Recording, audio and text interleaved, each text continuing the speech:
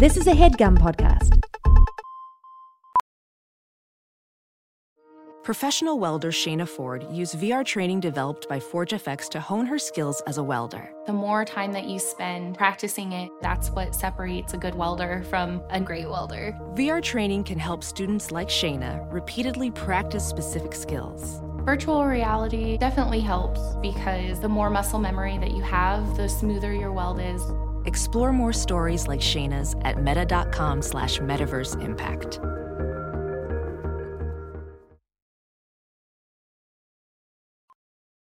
No rap!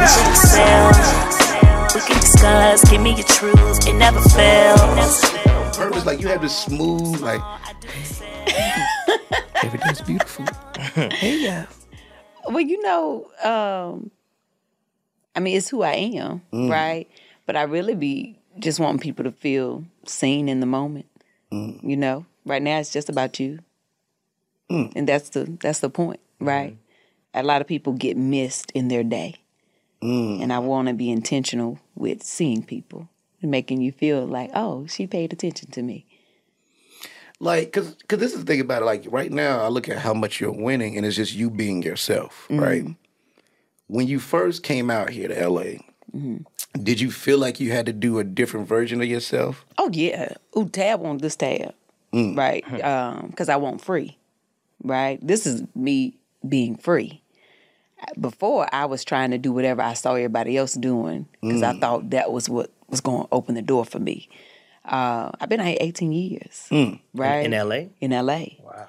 And for the first, good 12 to, 13 years, I was just out here trying to fit in and trying to be what I saw on TV, right? I wore my hair straight all the time because I was told to. I always covered my accent. I was always trying to be a size 2, 4. Honey, that was cute though, okay? She was cute, but she wasn't free. And it didn't work for me. I mean, I had a lot of small victories, and I did all right. Nobody knew who I was because I was trying to fit in. And the moment that I said, you know what, I just want to be who God created me to be. I don't want to be nobody else, just Tab. And I started taking those layers off. That's when my life changed.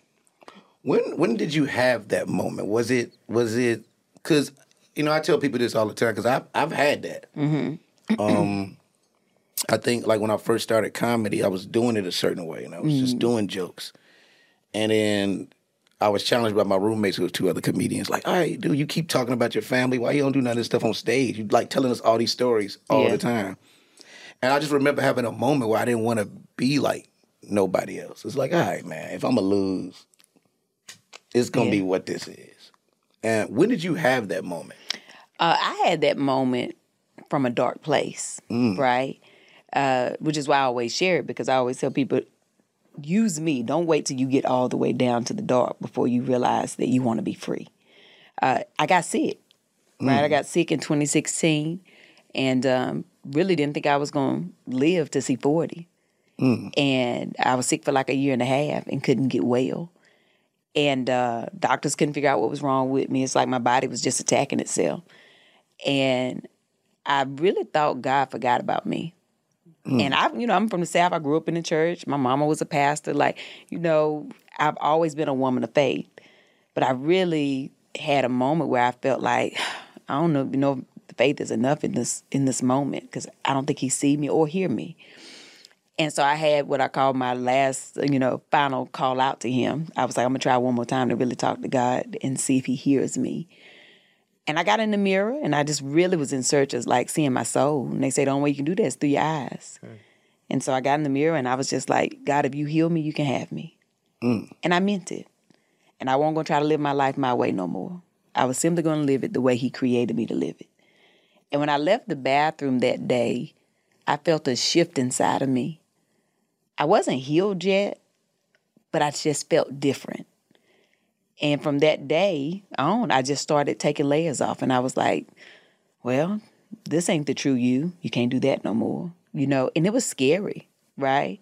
Every day, I'm still taking layers off. It's been 5 years that I chose freedom. And I chose to give God my life.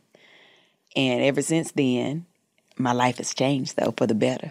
The cold plunge is a metaphor, right? The cold plunge is a metaphor for like exactly what you asked me earlier, which was your question of like going into that feeling. Mm-hmm. Why the hell would I want to jump into an ice cold bucket of water? Like that's crazy. Like that's not fun. It's like, it's damn near psychopathic. Like it's terrible. I have a sauna. Okay, I'll be in the sauna for a few minutes, but I don't want to get into the cold. But that is how we're trained to also look at life. There's so many things that we are told to run away from. So the cold, for me, by the way, I have not gotten in it recently. I will admit that. The last 3 or 4 months, I have not been mentally strong enough to get in. I'm like, nah, I'm just gonna let that go. Because and I know where I am emotionally based on, am I willing to sit in the cold? Can I sit in cold for 2-3 minutes and not get out? And oftentimes once I'm in it, it's not the problem. It's getting in it. It's having the conversation that we don't want to have. It's going into the discomfort. It's admitting something. It's admitting you failed in front of your whole team or your company or a movie set. Whatever that is, that's the cold plunge. That's what it represents for me. Wow. So that's why we have it. Let me tell you something. I loved it. And I just want to rewind something back real quick. You know, you're talking about your children and just how free they are, how free they feel. That is an applause to you and your wife. You know, like, I think a lot of, I always say this, I feel like this generation of children growing up in general they're just freer. Like, I have my son on one of the episodes we just did, and I just loved hearing him talk. Oh. He just sounds like a free, smart kid that can have all these thoughts and this and that. And to me, that's like, I don't know, it felt like an applause to me and his mom. Like, all right, this kid, he can just think how he want to.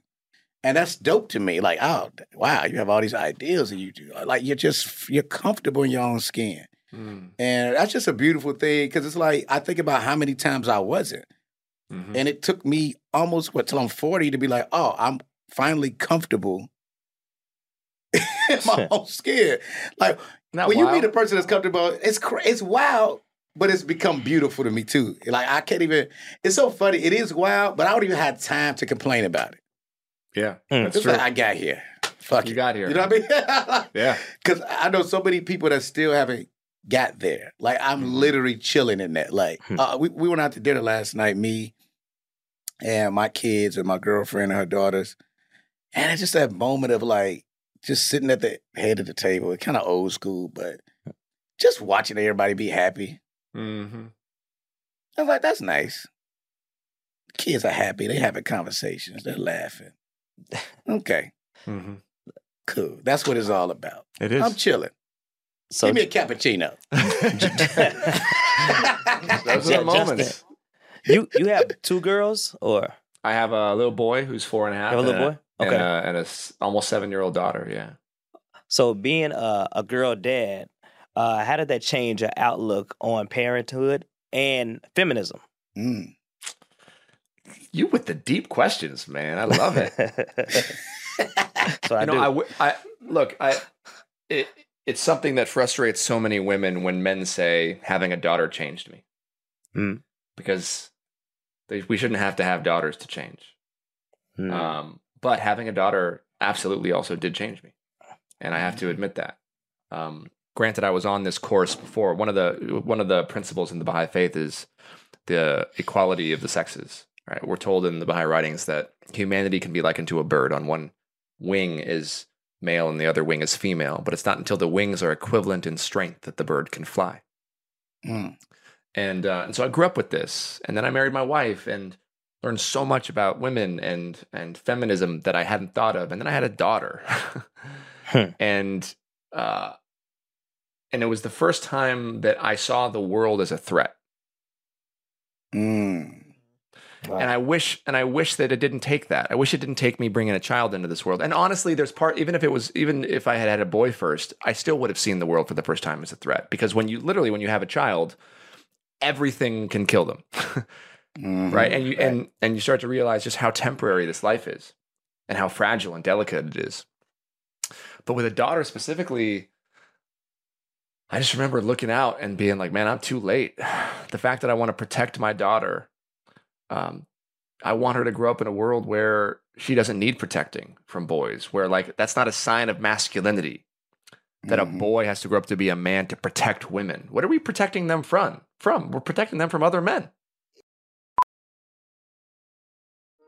Welding instructor Alex DeClaire knows firsthand how VR training platforms like ForgeFX can help meet the demand for skilled workers. Anywhere you go look, there's going to be a shortage of welders. VR training can help welding students learn the skills they need to begin and advance in their career. The beauty of virtual reality is it simulates that exact muscle memory that they need. Explore more stories like Alex's at meta.com/metaverseimpact. As you write your life story, you're far from finished. Are you looking to close the book on your job? Maybe turn a page in your career? Be continued at the Georgetown University School of Continuing Studies. Our professional master's degrees and certificates are designed to meet you where you are and take you where you want to go. At Georgetown SCS, the learning never stops, and neither do you. Write your next chapter. Be continued at scs.georgetown.edu/podcast. I was just talking about you to a couple people that we we friends with. I'm like outside of you being the happiest I've ever seen you, you are so centered. Like what made that change happen? People says different things. For a long time, we are kings of our own chaos. Everything wrong in my life was something that I had lit the fuse to.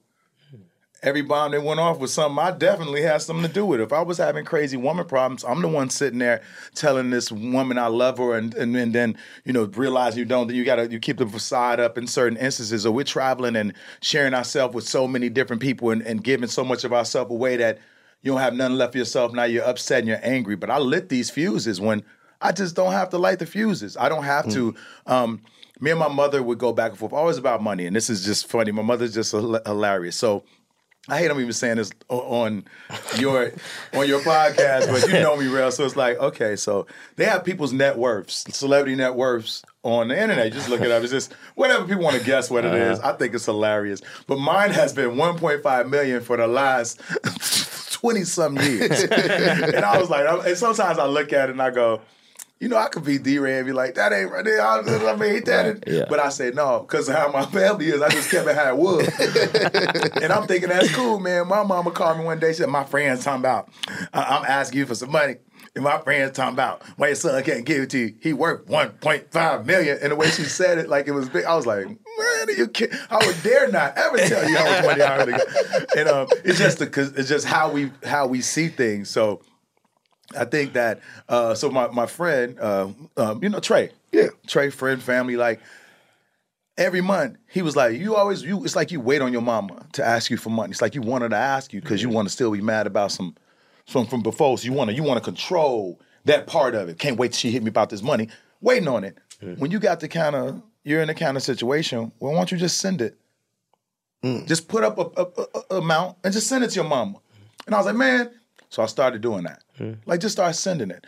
And not saying my mother's she's not money hungry. She's not like that. My mom just like things taken care of. She feel like, she raised this boy going to take care of her back. You know what I'm saying? Yeah. And I can understand. That's what I always wanted to do anyway. Right. But just not forced into it. I don't want to get beaten to it. But so I just started doing that, and our relationship just changed because I decided to just take a step ahead of what I thought what the problem was going to be. I decided instead of lighting that fuse and watching that explode and go bad for me, just in company. I'm not saying she don't be needing extra stuff still, like she don't still ask, but it's a lot lighter.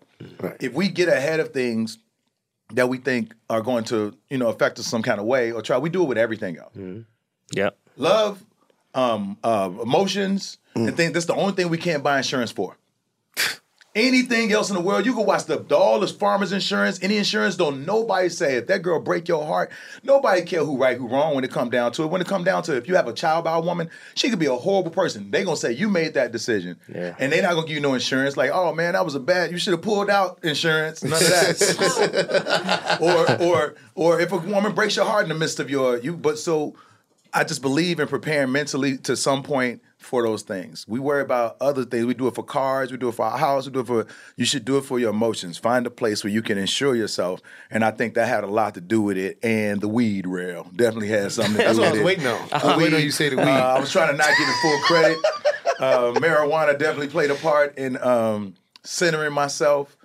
And I've always loved watching people win, but I never sat and watched the games be played and enjoyed it like that too. So like rail win, people win, we always shout each other out. It's just what the fuck we do. We don't. I mean, if you really good, you like doing that anyway. It's like LeBron, the nigga sit down during the playoffs and he's still tweeting like, "Woo, that boy bad." That's what you're supposed to say. Because you good, you good.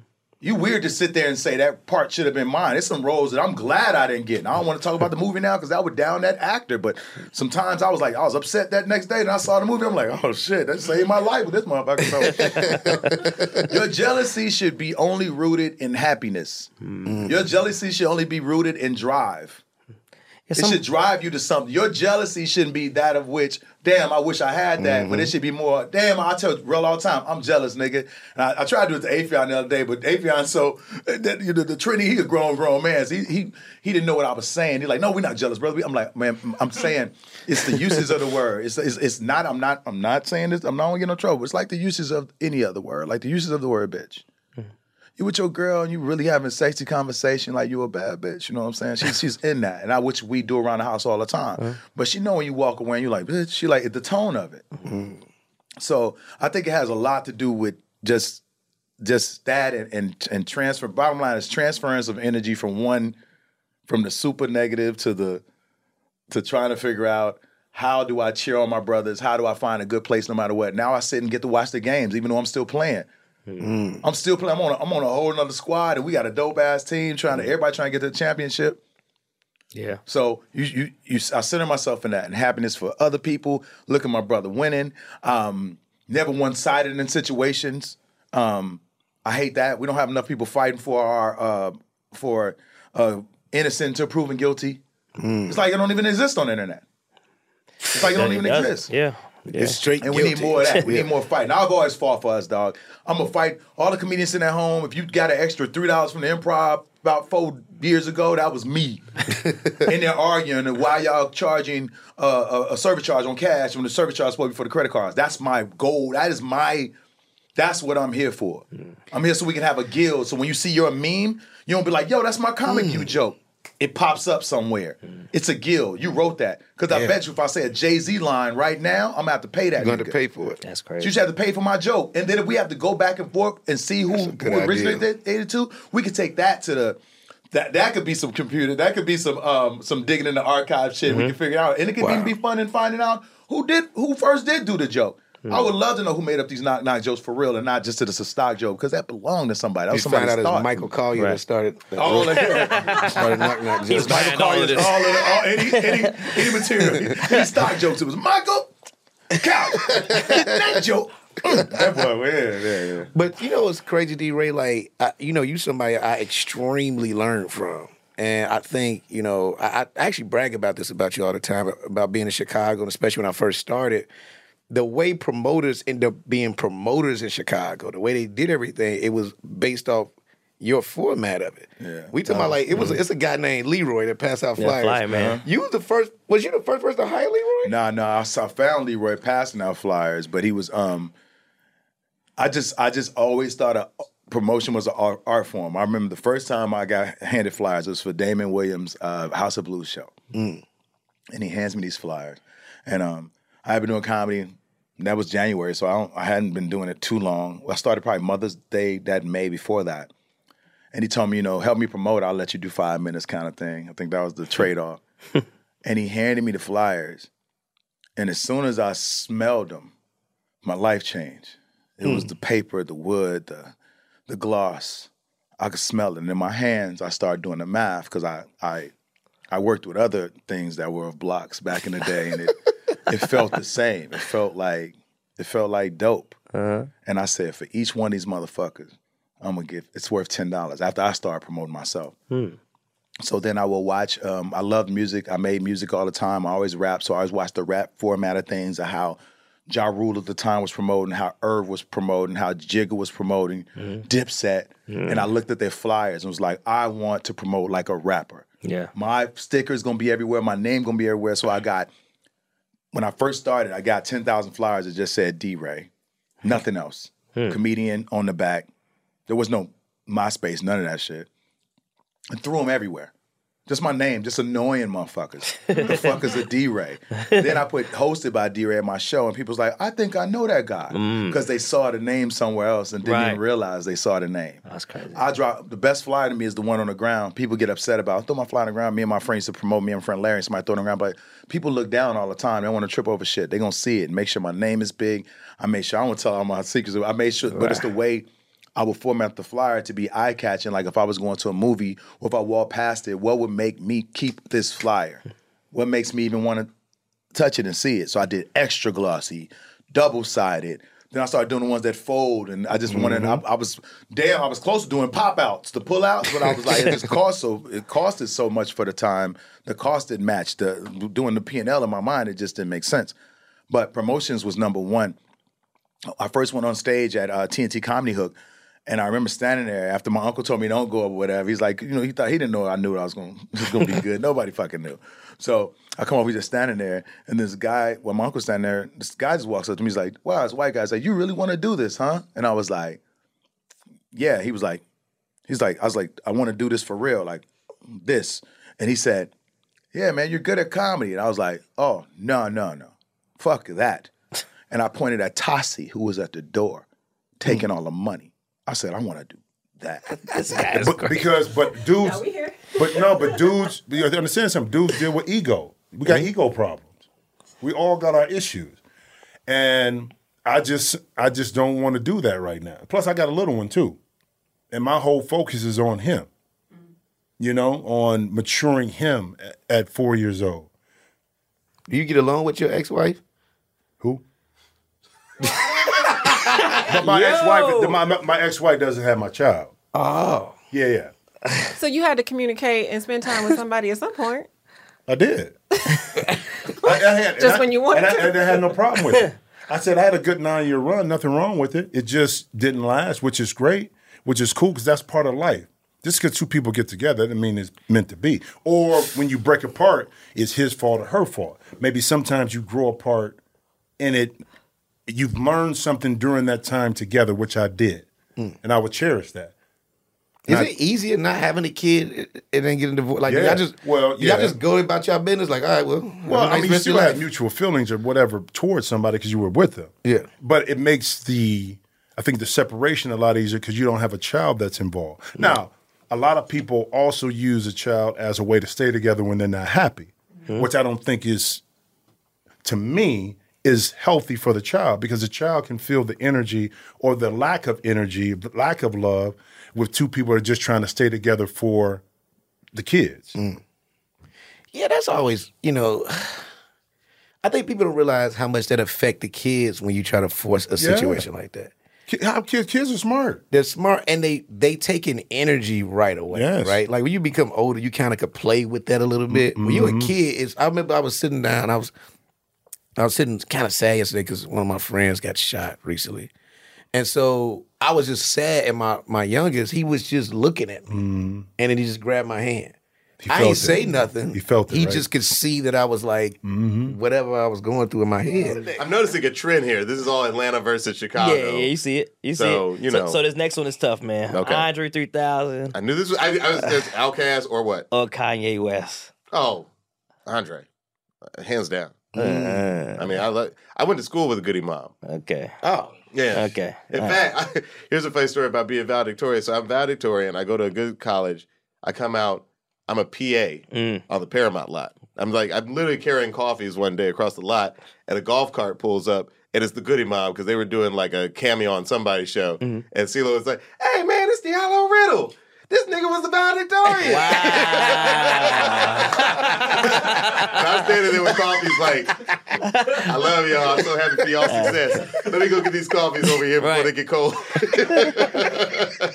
That was a dark day. But I was happy to see him. I was legit happy to see him, even though they were clapping. Hey, that's a valedictorian. Yeah, This nigga was valedictorian. Carrying the coffee. But hey, that's how I go, man. But D, let me say this. I got though. so much. This story is D, crazy. but this is what's so fun. We've talked about this before. This is the first time I've heard you take ownership in what you could have did wrong. I mean, the first time I heard it, I just thought she was a terrible person. Right? Wow. Because So that must have been past Because 3 years ago. you make it seem like that's how much I love comedy. That I was willing to do that. And that people nowadays don't argue so much with that tone of it because people have passion and have dreams and have the same thing. So they're like, that's what I would have did. That's what I could feel that. When they like, but for men and me telling this story is different than the compassion we show when a girl's like, yeah, I had to go strip, so my son had to sleep in the car. It's like, she did what she had to do. But if I say, yo, I wouldn't be where I'm at if I wouldn't have took certain steps, and whatever the steps, whether they've been the best or worst, got me here. If I start playing Jenga with my past, I don't know at what point it's going to be the one that topples it over. So there's also the growth and the just within myself and how it makes me feel more than it is about anything else. But I was in love with comedy more than I was in love with anything else or anyone else. That's all I had. I mean, that's the selfishness of it. It's a really selfish dream, especially in the beginning. Yeah, it's crazy. But you also you come from nothing. Yeah. Get chances. People paying me to tell jokes. Yeah. Mom was fucked up. I got all these stories bothering me, all these different stepdaddy niggas that been around, all these relationships I thought I had, all what would we be if we weren't comics though? Where would this pain go? Where would this energy go? Because it's actually a superpower and it can be used for fucking good or bad. And most of the time, when you see people being mean, super fucking mean, and we giggle about it, they make great comics. They tone down that superpower, but they out there being fucked up and we don't know where we would put it.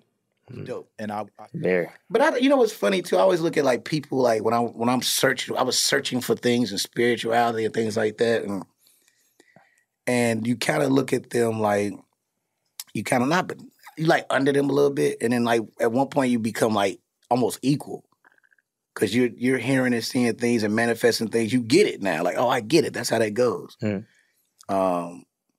that's what's funny. That's what goes back to this moment in therapy. And I was kind of talking about it where I said, I sat there, I closed my eyes, and I talked to 12-year-old me. And all I said was, you did that. Imagine telling yourself that shit, yo. Like the shit you kind of saw for yourself and didn't know if it could happen. It's like, hey, man. You did it. You did it. Right. You're dope. Yeah. You're the cool kid now.